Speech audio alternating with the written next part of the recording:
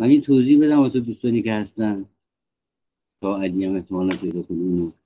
بگو. مهستی هم گفته میشه. خود راجبش سرچ کنی اطلاعاتی توی مثلا گوگل میاد که خیلیش محل شک و تردید. اون اطلاعاتی که در موردش میاد محل شک و ایناست. مثلا مقدمه کتابی که دست من هست الان احتمالاً میذارید ببینید.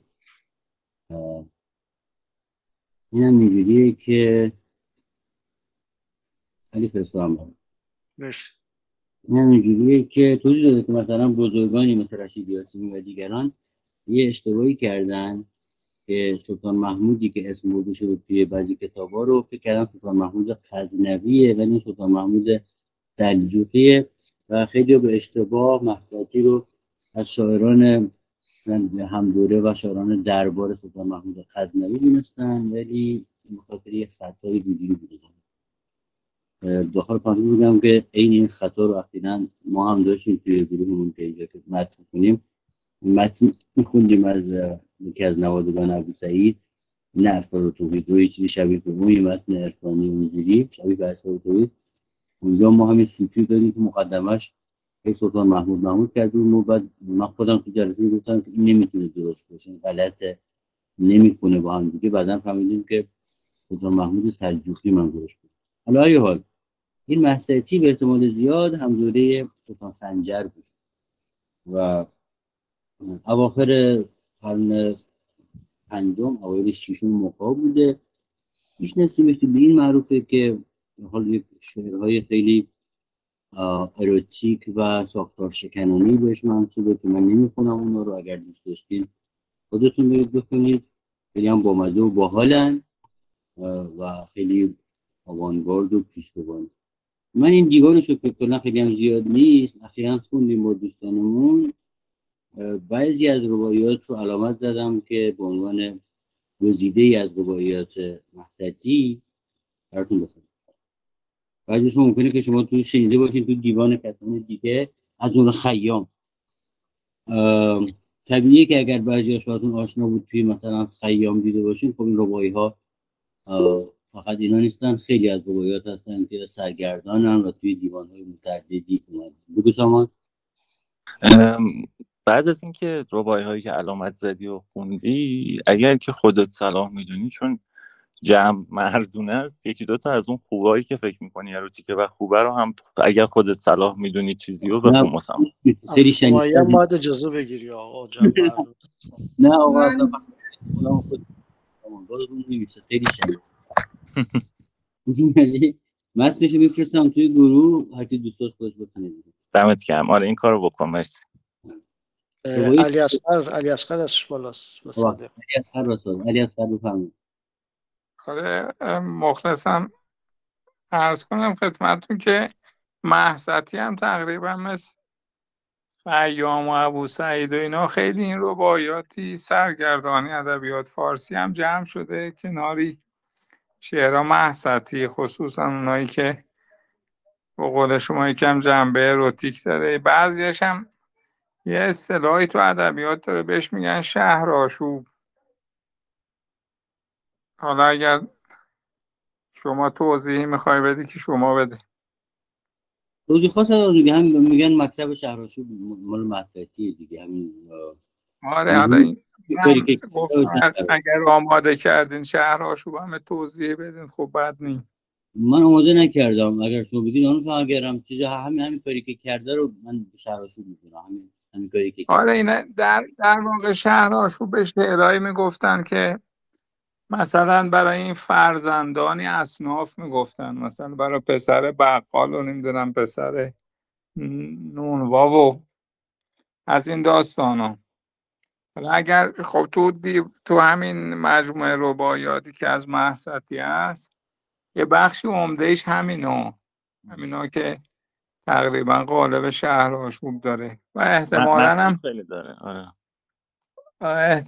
هم برای همینه که مثلا این طفلانی که فرزندان این صاحبانی اصناف بودن شهر با آشوب میکشیدن دیگه. یه همچین چیزی مثلا. آره، در تکمیل حرف دوستان میرزاد علیاصغر یک لیست بلند بالایی داره از بقال و نلبند و قصاب و حتی به خاکبیز هم گفته. بله. یک لیست بلند بالایی. کاش میرزاد این لیستش هم تهیه می‌کردی، اینا اسامی پسر رو همه رو هم میگفت.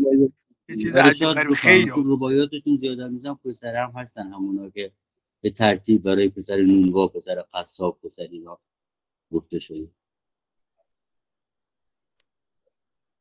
خب بریم رباعی شماره 7. چون نیست ز هرچه هست جز باد به دست، چون هست ز هرچه نیست نقصان و شکست، پندار که هرچه هست در عالم نیست و انگار که هرچه نیست در عالم هست.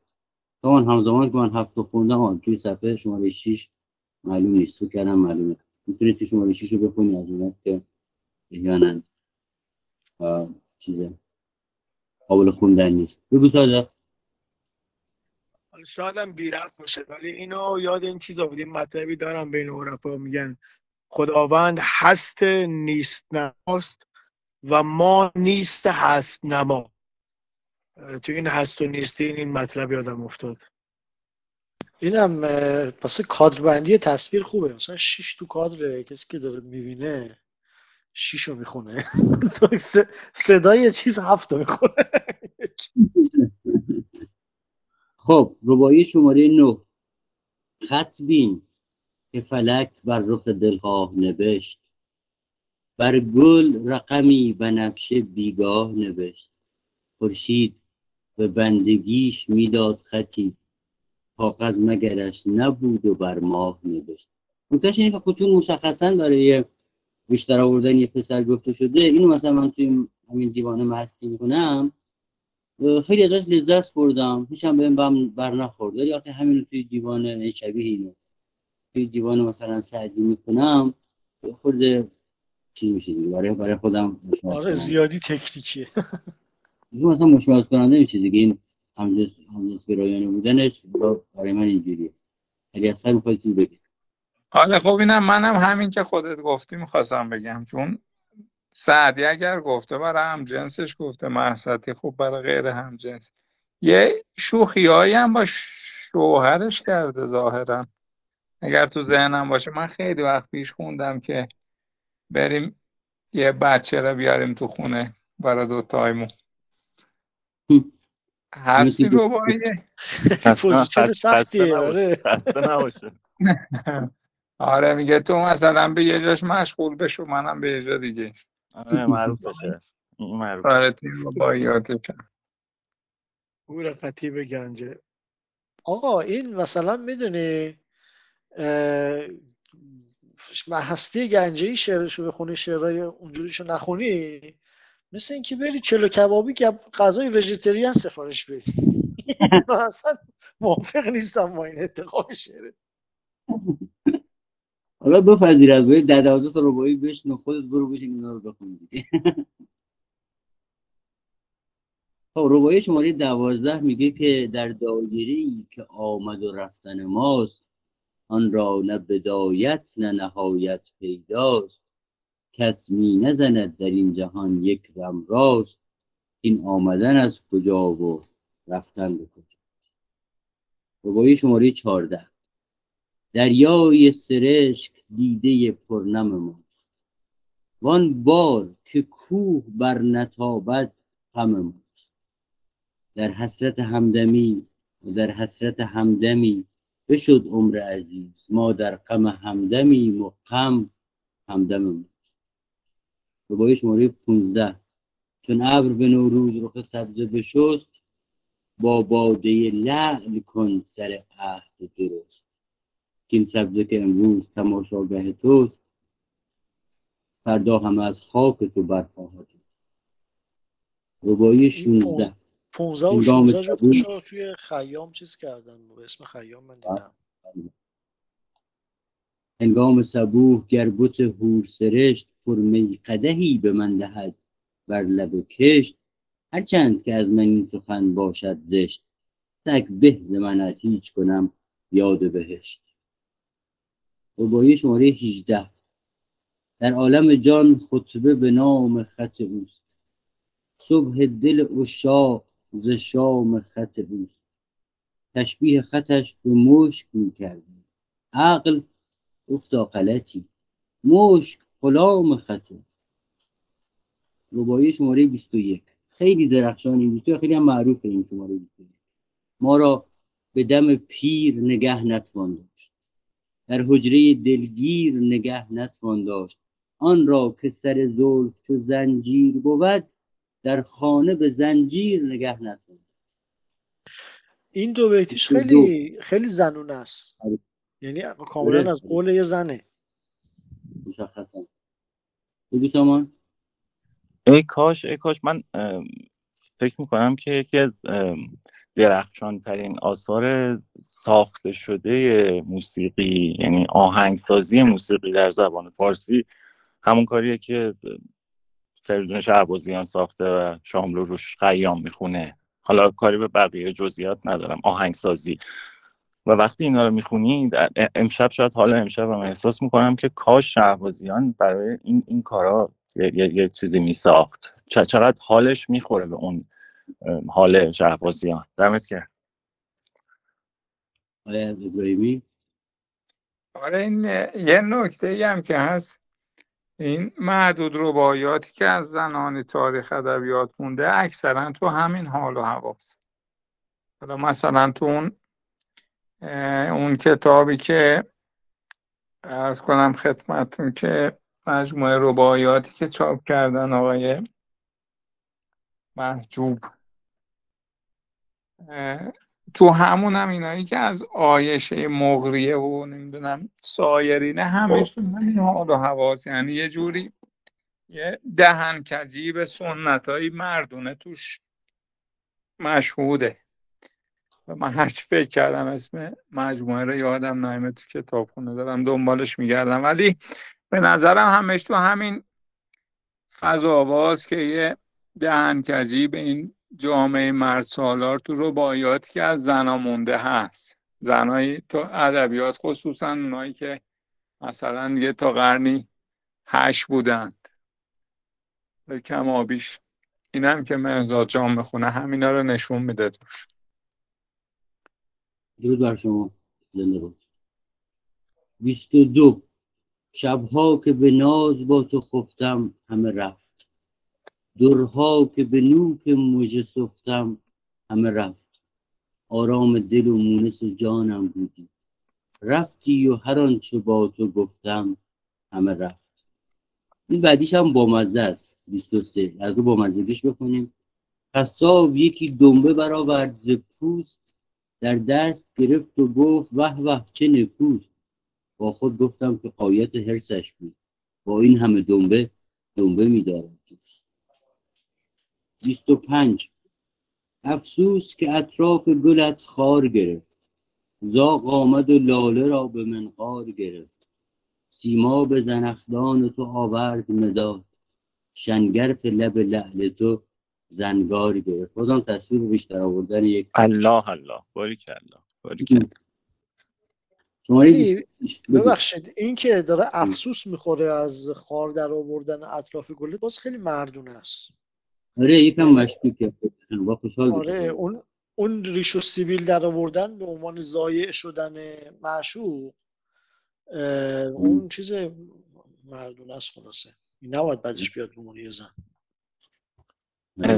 شبیهشو دیگه نداره. یعنی مثال دیگه اینجوری من به این فکر کردم که شاید خب اینجوری دوست نداشته دیگه، ستیق دوست داشته خانم مهستی. نه جدی، حالا مهرزاد که خونده شاید شبیه این رو تکرار نکردی جایی لدی. این داره دقیقاً راجع به همین در آوردن ریشینا که داره توضیح میکنه دیگه، همین بالایی رو دیگه. رباعی شماره 26. کار از لب خشک و دیده تر بگذشت، تیر ستمت ز جان و دل بر بگذشت. آبی نمود بس تنک آتش عشق، چون پای بر آن نهادم از سر بگذشت. 29.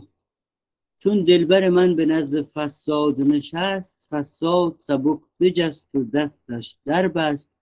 چون تیزی نیش بر رگ او پیوست، از کان بلور شاخ مرجان برجست. این مصرع چهارمش خیلی درخشان بود در نظرم، بخاطر اون تصویر خون اومدن از دست پیل. این از همون چیزاست دیگه، شهرهاشوباست. رباعی شماره 41. ولی ببخشید یه سب کنم من بیارم رباعی رو هست. این هم که از اون رباعی سرگردان. ای چرخ و فلک خرابی از کینه توست، بیدادگری عادت دیرینه توست. ای خاک اگر سینه تو بشکافند، بس دانه قیمتی که در سینه تو. خیلی در دیوان‌های متفاوتی اومده.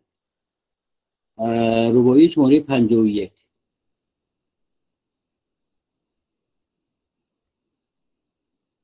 چشمم چو بران عارض گلگون افتاد، دل نیز ز راه دیده بیرون افتاد. این گفت منم عاشق و آن گفت منم، فی الجمله میان چشم و دل خون افتاد. خون افتادن خیلی درخشان آورده، معنای جنگ افتادن و در این حال چشم و خون و دل. رباعی شماره 61. بگو سامان. توی این کتاب کمابیش بیهوده ذخیره خوارزمشاهی باور بر اینه که امراضی که از چشم خون میاد، این خون جگره که میاد از چشم بیرون. و به نظرم این ایده بود توی بیت دیگه، خیلی خوب بود. عالی عالی. تا سنبل تو غالیه سایی نکند، باد سحری نافه گشایی نکند. گر زاهد 100 ساله ببیند دستت، در گردن من که پارسایی نکند. یه اتفاقی افتاد ارزش گفتن نداره توی ادبیات دهه 70، شعرهای سپید دهه 70 خودمون، آقای مهرزاد فلاح و علی عبدالرضایی و اینا پیروز خیلی اون موقع گل کرده بودن، بعد کلمات رو به شکل لولایی استفاده می‌کردن. به همین هم معروف شده بود که استفاده لولایی از کلمات، که حالا نمونه‌هاشو توی مثلا کتاباشون اگر مرور، حالا ارزش نداره بگم بریم مرور کنیم، همینجوری مثلا سطر تموم میشه، اون واژه‌ای که آخر سطره داخل همون واژه شروع سطر بعد توی تفصیل، و این استفاده لولایی از کلام. اینجا در گردن من رو میشه با مصرع قبلی خوند که گر زاهد 100 ساله ببیند دستت در گردن من پارسایی نکند. نه، در گردن من که پارسایی نکند، من عهده‌دار میشم که دیگه پارسایی نمیکنه اگر دست تو ببینه. رباعی شماره 67. هرگه که دلم فرصت آن دم جوید، کز 100 غم دل با تو یکی برگوید. نامحرم و ناجنس در آن دم گویی، از چرخ ببارد از زمین برروید. اون بچه موسیش بوده که نمیتونه که خلوت کنه با معشوق. رباعی شماره 72. اشکم ز دو دیده متصل می آید، از بحر تو ای مهر گسل می آید. زنهار بدار حرمت اشک مرا، این قافله از کعبه دل می آید. عالی. آره من رباعی بعدی پیدا میکنم چون زی عالی کنه تو نکنه. مرزادی هم برای کفشگر گفته 73. آره 73 برای بوت کفشگر گفته. حالا تا مرزاد پیدا میکنه بفهم مرزاد بفهم. رباعی شماره 89 رو بیار علی. یک کار بامزه‌ای کرده توی این که شنیعه ولی میشه خوند بخاطر همون بامزه بازیش. میگه چندان بکنم تو را من ای طرف پسر، فکر بد نکنید شما، چندان بکنم تو را من ای طرف پسر خدمت، که مگر رحم کنی بر چاکم. هرگز نکنم برون من ای جان جهان، پاک نچیزی دیگه، پای از خط بندگی و از عهد تو سر. شاید بیماری واقع مهستی نباشه و تا همون حرفی که علی اصغر زد بسته باشن رو مهستی، هر کسی هست. بگو شما. یاد شعرهای ابوالقاسم حالت افتادم راستش از این خیلی این حرکات دوست داشت. آفرین. مره. حالا این مثلا ببخشید توی چیز مثلا چیز امروزی اون فعل فاک رو دو طرفه به کار میبرن دیگه، یعنی فاعل و مفعول نیست، دو طرف یه فعل دارن. اینم اگه یه زن سروده باشه خیلی مدرن خطابش که کردن و دو طرفه به کار میبره. آفرین. مثلا این موضوعی که احتمالاً راجعش پژوهش نشده و کم شده میشه راجعش فکر کرد. ممکن همینجوری باشه واقعا ما صدای زنها خاموشه در تاریخ ادب تقریبا. اگر اینو پیدا بکنیم محتمل تر اینه که اینو یه مرد سیبیل کلفتی گفته. یه رباعی با مزه دیگه شماره 98. اونایی که نقطه چین داره همشون مورد دارن دیگه، بعدا خودتون می‌کنید. دیدم چو مه و مهر میان کویش، گرما بزده آب چکان از مویش. گفتم که یکی بوسه دهم بر رویش، زین سوزن من رسید و زان سو شویش. مشخصه که مرد شاعرش دیگه اصلا با من. رباعی شماره 100. تا کی ز غم تو رخ به خون شوید دل، با زرم وصال تو به جان جوید دل. رحمات که از آسمان نمی بارد جان، بخشای که از زمین نمی روید دل. 102. ای از تو مرا. بگو سامان. اون شعر قبلی که از این ور زن و از اون ور شوهرم اومد، اصلا منطقا باید حتما توی این مجله توفیق بوده باشه. اینجا چی کار میکنه؟ سبک توفیقه. 102. ای از تو مرا قصه سودا حاصل، هجرانک قاتلی و نعم القاتل. در وصف مصور جمال تو سزد، سبحانک ما خلقت هذا باطل.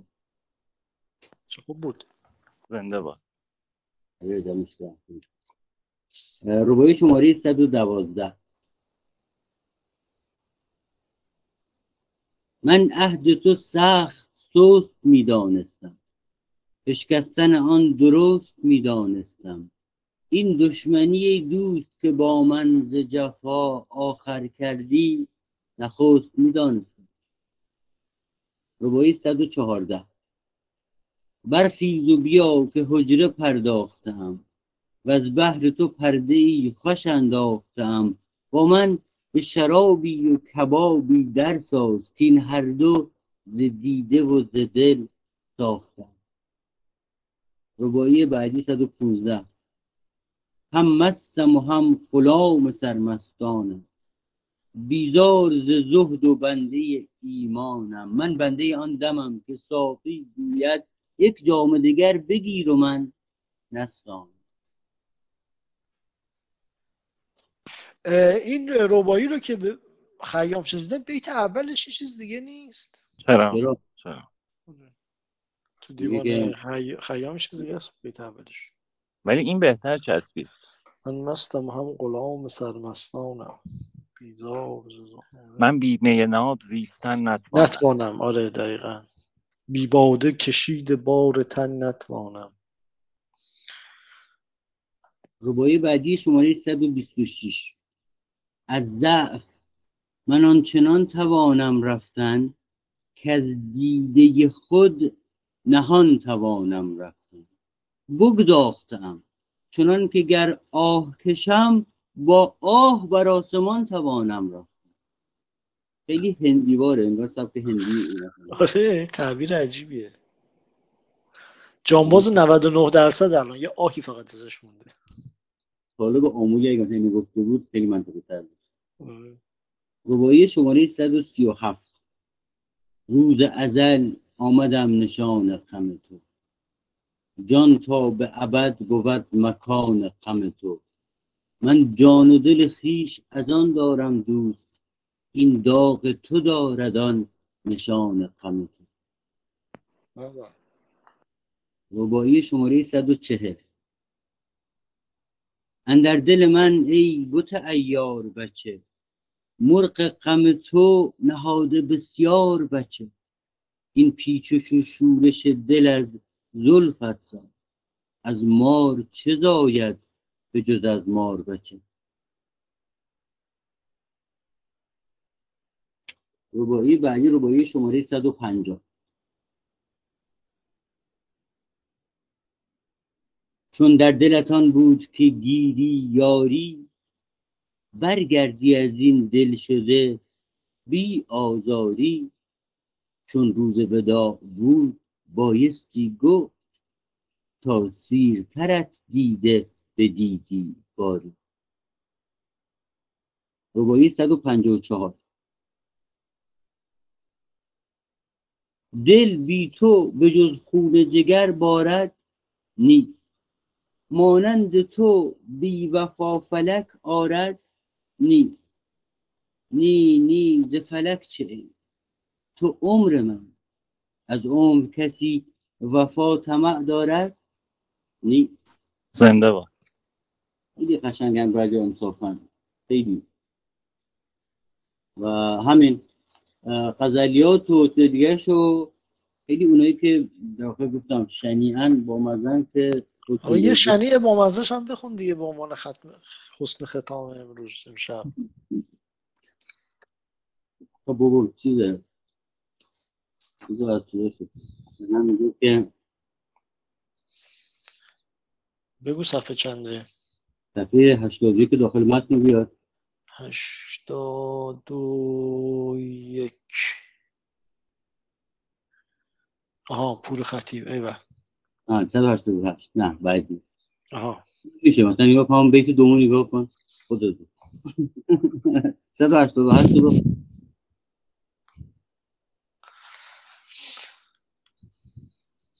یا بعدیش 189 و 190 و 192 همچنین درست میشه. از اینجا خلافاش این تیکه هست.